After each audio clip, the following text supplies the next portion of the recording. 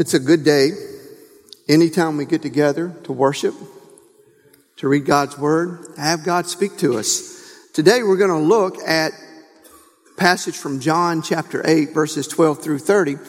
You can turn there, but it's going to be a while before we read it. I'm a fan of any time that we look at God's Word, we look at God's Word in context. And there are some chapters here in John that just kind of all belong together. So we're going to really focus mainly on verse 12 of John 8, but we're going to glance back through chapter 7 together. We're not going to read it.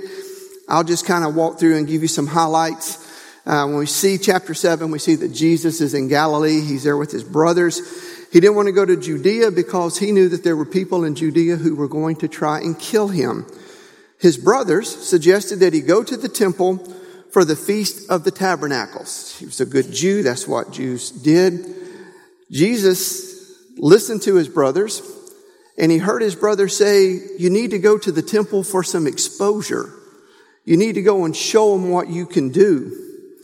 You need the big crowd. Show them how powerful you are. His brothers eventually did get it, by the way, but it's after the resurrection. Here, they're just trying to get him in the limelight. Jesus says, I don't think I'm going to the Feast of the Temples. His brothers say, well, we're going, and they leave. And then Jesus changes his mind and goes to the temple. John tells us that while they were at the temple for the Feast of Tabernacles, that people were already beginning to talk about Jesus. Some thought he was the real deal. Some thought he was possessed by a demon. Halfway through the feast of the festival, Jesus arrives and he begins preaching. The people are amazed at how such an uneducated man can teach with such authority and power. Jesus tells them that he's not there on his behalf.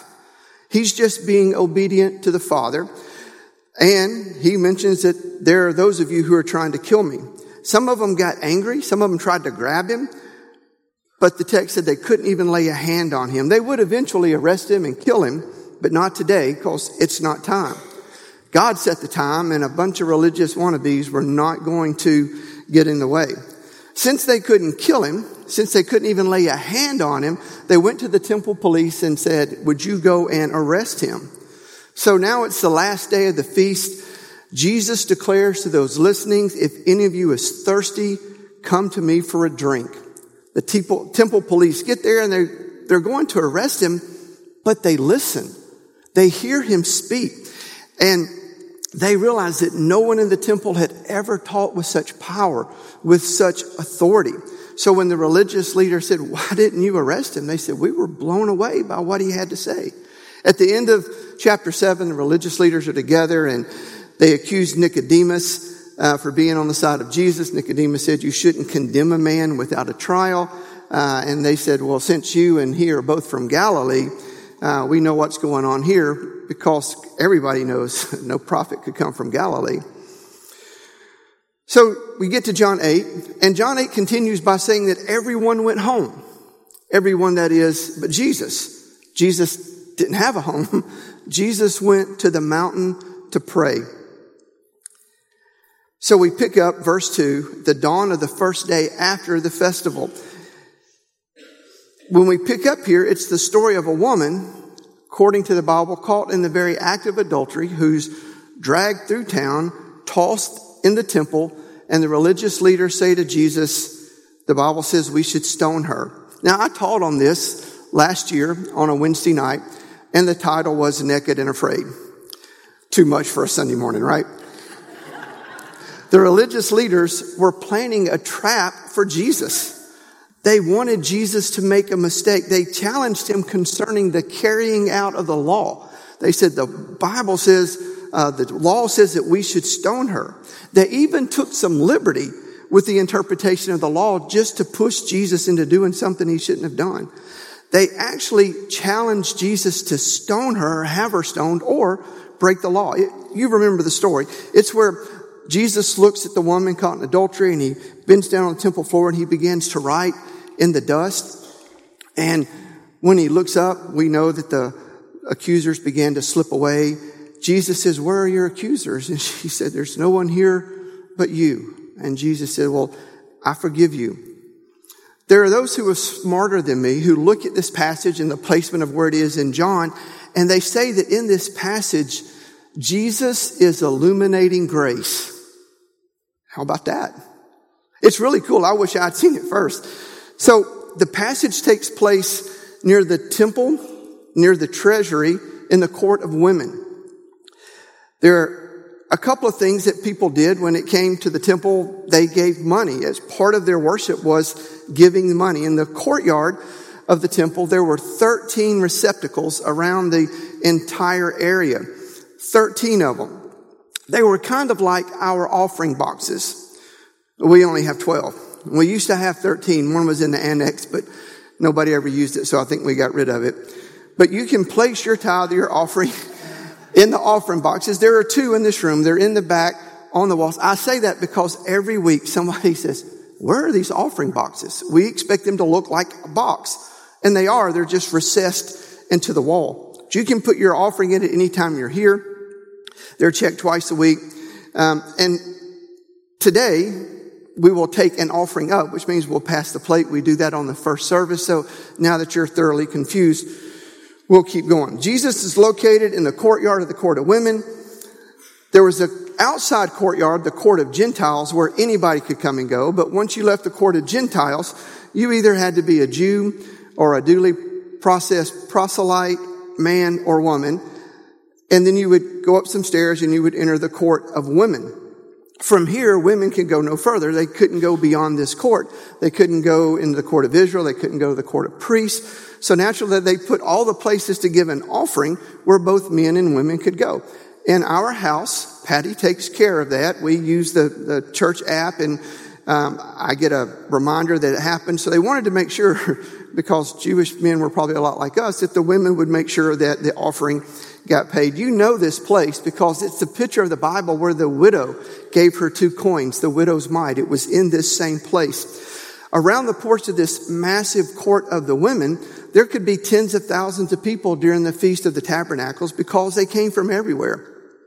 The 13 allocated places to give money. From this point on, I'll call them offering boxes. You'll know what I'm talking about, right? So at this point, the offering boxes, historians tell us they were trumpet-shaped. So they had a wider mouth, and you would drop the money in, and it would funnel down into a container. They were very specific as far as their purpose. Offering boxes 1 and 2 were designed for the half shekel temple tax that everyone had to pay. Now, we don't do that here. Maybe not a bad idea. When you walk in the door, you pay a little admission fee. Offering boxes 3 and 4 were for women to put money in for the 2 pigeons that they needed to purify themselves from childbearing. Offering box 5 is where the money went to purchase wood for the fire for the altar. Offering box 6 was for the incense at the altar. So offering box 5 and 6 had to do with sacrifices. Offering box 7 was designed to the receptacle to keep the golden vessels of the temple. They had to have money to replace them if they needed. They have someone to clean them. Then you have offering boxes 8 through 13, general fund for everything else. So this is where Jesus is. He's at the court of the women. It's the place where the treasury is. It would be the most packed court in the temple. So keep that in mind. A teaser for this passage is our key verse. I'm going to read the key verse before we get to the scripture. Verse 12 says, he spoke to them again as he had been speaking. I am the light of the world, he said. He who follows me will not walk in darkness, but have the light of life. Notice he didn't say, I am a light in the world. Any rabbi, any teacher could claim that they are a light. I'm a light in a dark place. He didn't say I am a light in Jerusalem. He didn't say I am a light in Judea. He didn't break into Elton John's Candle in the Wind. Pretty song, not appropriate. He did say, I am the light. I am the light of the world. The light is exclusive. It's all-encompassing. More importantly, it's a direct claim that he is the Messiah, and when they heard it, they knew it. When the Feast of Tabernacles began, there were these candelabras that were set up all through the court of women. Historians say that they literally filled the court of women with the capability of light. Every night they would go around, they would light these large candles, and they would burn all night. It was actually called by the Jews the illumination of the temple. This happened during the Feast of Tabernacles, which is also called the Feast of Booths. During this week, the Jews were supposed to rig a small booth that they would stay in for a week to remember being homeless and how God provided for them during the 40 years of wandering. How did they know where to go when they were in the wilderness? Well, they were led by light. There was a pillar of fire at night and a lighted cloud in the daytime. It was the light that led them in the wilderness to the promised land. And to commemorate that, they had the illumination of the temple. And they lit all these candles and they let them burn all night. When we look at some writings from that day, the historians describe this illumination of the temple as you were coming across the desert, and it was a stunning vision. It was a flashing diamond. It was a symbol of the pillar of fiery light and a cloud that led them in the wilderness. The Jews would remember the words of Isaiah because Isaiah said, "I will be a light to the nations." I see Jesus standing there. Maybe he saw the light of the temple as he was going and coming from the mountain as he prayed the night before. We don't know the time, but it's possible. It's the day after the feast. The candles were dark and lifeless. And maybe he looks at those lifeless candles in the candelabras and he says, "I'm the light of the world. I will never go out. If you follow me, your light will never go out for you. You will never walk in darkness, but you will always have the light of life." It's a profound moment for those who were listening that day. Jesus is saying, just as God provided light to lead you to the promised land, I am the light that will lead you to the kingdom. I will lead you to God, to heaven, to everlasting life. Jesus is saying, it's not just a light to be looked at. It's not a light just to be admired. It's a light to be followed. So follow me. So now we can read the scripture. Would you stand with me as we read together from God's word, John chapter 8, verses 12 through 30. Let me pray for us. Father God, I thank you for your word. I thank you for this incredible passage that John gives us to give us a glimpse into some of the life of Jesus. And Father, I pray now that your Holy Spirit will be the speaker. Father, I pray that your word will come alive through the power of the Holy Spirit, that will bite us in our heart and that we will leave differently than we came today. Father, thank you for what you're going to do. In Jesus' name we pray. Amen. John chapter 8, verse 12. When Jesus spoke again to the people, he said, "I'm the light of the world. Whoever follows me will never walk in darkness, but will have the light of life." The Pharisees challenged him, "How are you appearing as your own witness?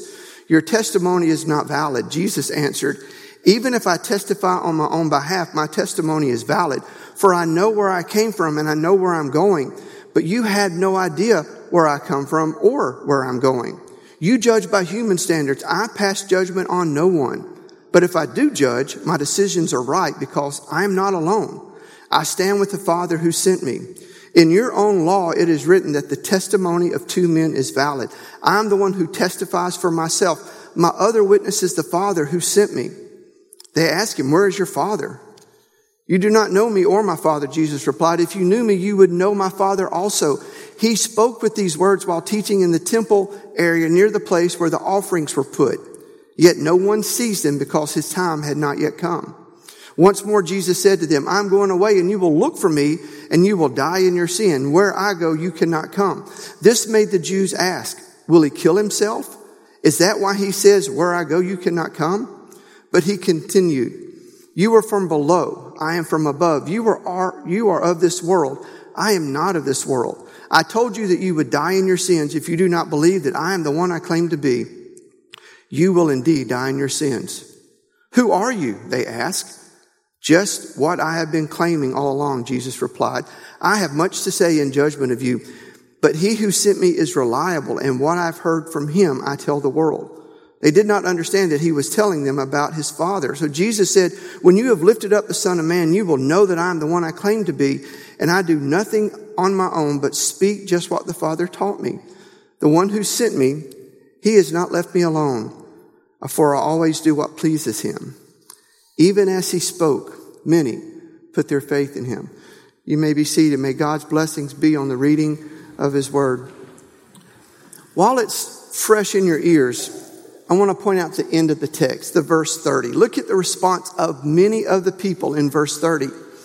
Even as he spoke, many put their faith in him. It's good news because Jesus had said in verse 24, unless you believe that I am he, literally that I am, you will die in your sins. So we have a picture here of people passing from death to the life. To the religious, he said, you will die in your sins.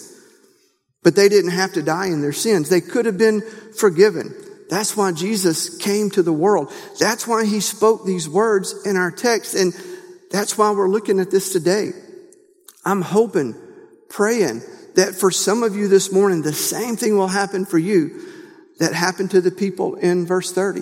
That many will believe in him.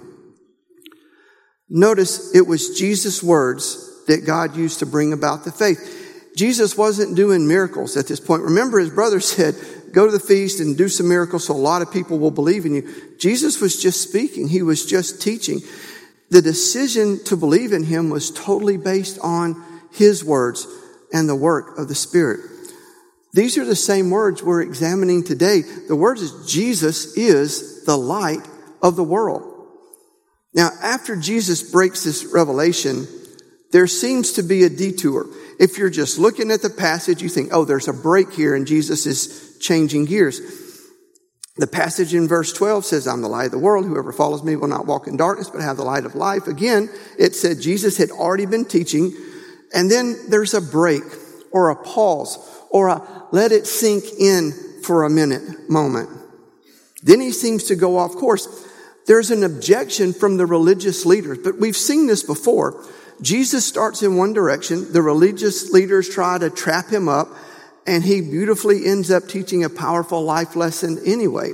Here, he handles the detour in a way that really shines. Light, shines. Stay with me. Jesus keeps the most important as the focus. He doesn't get mad when they condemn, when they attack him. What makes this look like a side trip is found in verses 13 through 29. It seems like Jesus is getting away from his I am the light of the world notes and switching to his my testimony and judgment are true because of my relationship with the Father notes. It's like he's changing topics. The word judgment that Jesus used is better rendered as the word condemn. Jesus says, you condemn me, but I don't condemn you. John has already told us in John 3:17 that God didn't send him into the world to condemn the world, but through him that the world might be saved. At least 7 times in this passage, Jesus points out that he is from the Father. He speaks on the authority of the Father. He's going to the Father. He does nothing on his own. His authority does not belong to any human origin. It belongs to his relationship with God the Father. He is announcing when I speak from God, and I speak for God, and I speak as God. He's saying this isn't about me. He's saying what I claim in agreement with the Father. I am one with God, the great I am. In verse 24, he says, unless you believe that I am, you will die in your sins. In verse 28, when you have lifted up the Son of Man, then you will know that I am. I am what? Glad you asked. I am the light of the world. When I'm on the cross, I am that twinkling diamond. I am that city on the hill. I am the lighthouse on the hillside that overlooks life's seas. I am the only light in darkness, and all are drawn to me. And for those of you that thought this was a detour, the only way Jesus is actually the light of the world is accomplished because he is one with the Father. Jesus is the light of the world because he comes from the Father and he speaks for the Father and he's going to the Father and he is one with the Father. So these words of interactions with the Jew after announcing I'm the light of the world might look like he saw a squirrel, but in fact his testimony is just pointing out the fact that he is the way. Jesus is and always has been and always will be the light of the world. He's the light of the world because he was sitting here by the Father and he's going to the Father and he and the Father are one. It all goes together. That's the big picture of this text. That's what Jesus wants us to see, and that's the truth he is illuminating. Last one, promise. So I'm 56. There are nights when I wake up and need a snack. So while I'm up, I might as well go to the bathroom. So some nights I just skip the snack. Are you with me? So I try to be stealthy, try not to laugh. Our nest is empty, so the lights are always turned off. There are those little LED lights from the chargers, but it's dark. I will often brave the darkness until I get into the bathroom, and then I turn on the light. Because when I didn't, well, I don't sit for that. So I'll close one eye and cover it with my hand when I turn on the light. Then when I start to turn off the light, I can remove my hand and put it on the other eye and navigate safely back in the dark to the bed. It works. Kind of. But it's much easier just to function in the light. Jesus said, I am the light of the world. It's the first part of verse 12, but make sure you catch the second part. He says, whoever follows me will not walk in darkness, but will have the light of life. This is a life-changing verse if you see it for what it is, if you see him for who he is. It's saying that following Jesus is more than just tagging along behind him. It's more than tailing him and hoping you don't get made. It means following him for who he is. And notice that when you follow him as the light of life. He says, I am the light. Whoever follows me will have the light. You will have me, he says, as your light. If you follow me, you have me. I am yours. I am your shepherd and your sacrifice and your living water and your bread from heaven. Your God. He said, I am your light. Don't miss the last phrase in verse 12. You will have the light of life. So what's the connection between light and life? John 1:4 gives us the answer. In him was life, and the life was the light of men. The life gives light. Jesus is the way. Jesus is the truth. Jesus is the life. The life Jesus has, the life he shares with those who follow him, gives them light. That is, we are dead and blind to the light until the life of Jesus is imparted to us by God's Spirit. Then we can see. Until you have the light, you're blind. The eyes of our heart are open. Our divine light streams into our living spirits, and we are changed. Thus, we have the life of light. The life of light comes from this new spiritual eye-opening encounter with Jesus. And only from that. The light of life gives sight to the blind soul. Darkness can never overcome it. It's eternal life with eternal sight. And what about the phrase, light of the world? We sing these great songs. Light of the world, you step down into darkness. Open my eyes, let me see. Beauty that made this heart adore you.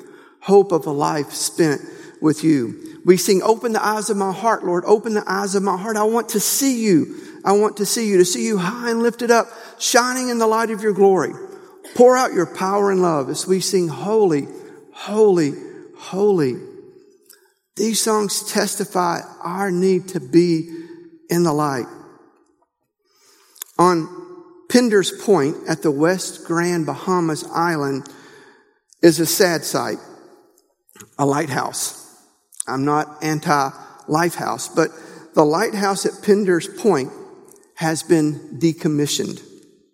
It has everything it needs to be a lighthouse. It just doesn't work anymore. Somewhere around 280 BC, the first lighthouse was built. Before that, there were just some fires built on the shore to kind of help you make it safely in. Lighthouses are important. We still use them today in our world filled with GPS and sonar and radar technology. For a lighthouse to really live up to its name, it needs to have light. Granted, during the day, just being there could be useful to a sailor if he's lost and needs to know where he is. But if you're going to be a lighthouse, you have to light up. Jesus is pretty straightforward with the religious in our text. He tells them, you're not going to make it. You see, they were pretending to be lighthouses. They were pretending to show the way. The problem is they didn't have the light. They thought they could be a lighthouse without the light. Back to verse 12, Jesus spoke to them saying, I am the light of the world. What does he mean by of the world? The whole world is not seeing his light.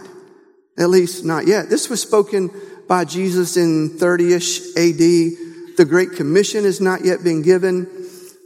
But the mission never changes. In fact, he says, whoever follows me will not walk in darkness. But the opposite is also true.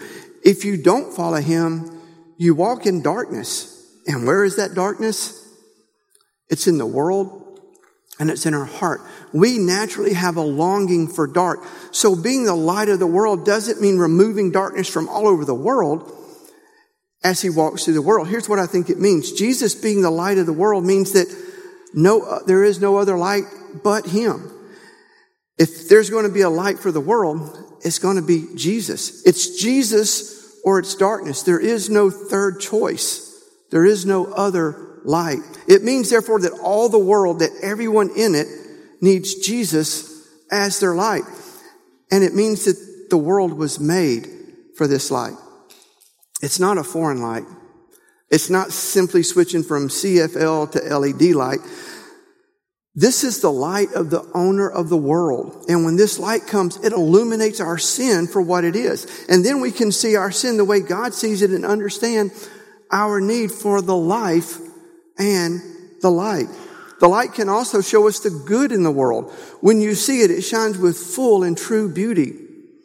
This world was made to be illuminated by this light. This light outshines the sun. Finally, Jesus being the light of the world means that one day the world will be filled with his light. Once we are filled with his light. So in Matthew 5:14, Jesus can announce, you are the light of the world. A town built on a hill cannot be hidden. Neither do people light a lamp and put it under a bowl. Instead, they put it on a stand and it gives light for everyone in the house. In the same way, let your light shine before others that they may see your good deeds and glorify your Father in heaven. I see this in nature.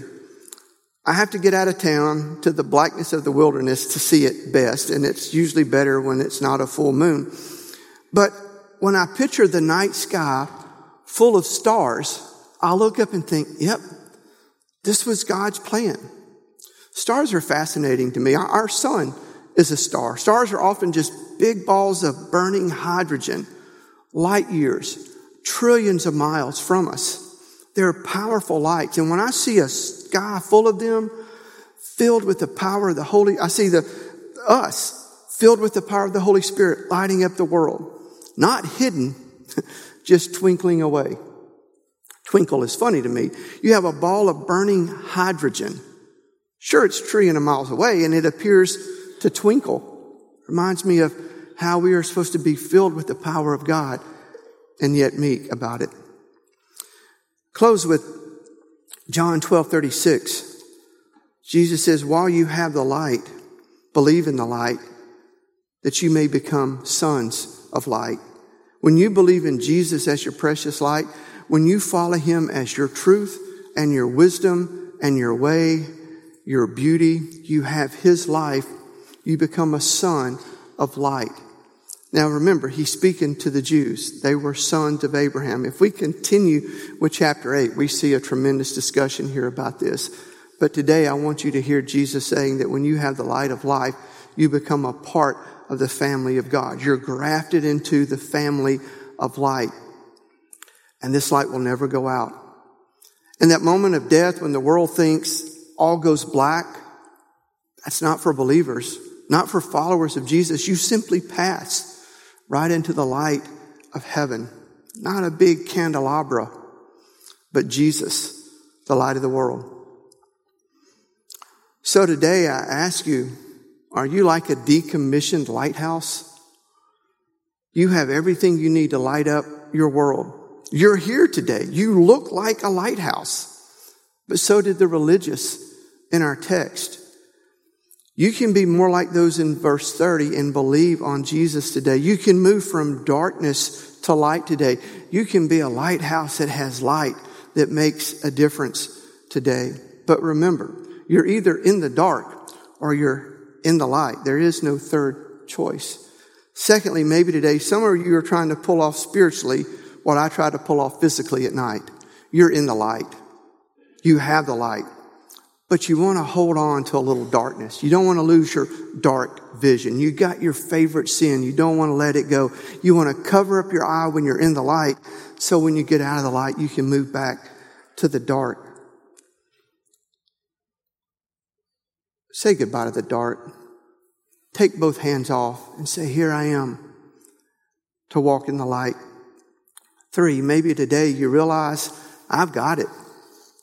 I am in the light. I say to you, twinkle, twinkle, little star. Shine with the full power of the Holy Spirit in your world. 3 choices. Continue to live in the dark. Choose light, but try to hold on to the dark, which never works. Or shine. We have an invitation. It's an opportunity for you to come forward and pray. It's an opportunity to say to everyone, this is what God has said to me today.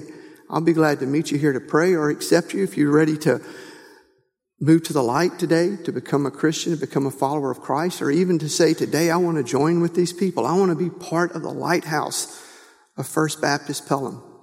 I hope you'll come today. Let me pray for us. Father God, I thank you for today. I thank you for the opportunity to stand in this place and to open your word and to communicate truth. Father, I think today it's been very plain that we're either in the dark or we're in the light. Father, I pray today the power of your Holy Spirit will let us know where we are. Give us the courage to do something about that. Give us the courage today to say, I am going to be filled with light. Father, for my brothers and sisters who already have been filled with light, give them this courage to shine, to be full of power of the Holy Spirit and shine in the darkness. In Jesus' name we pray. Amen.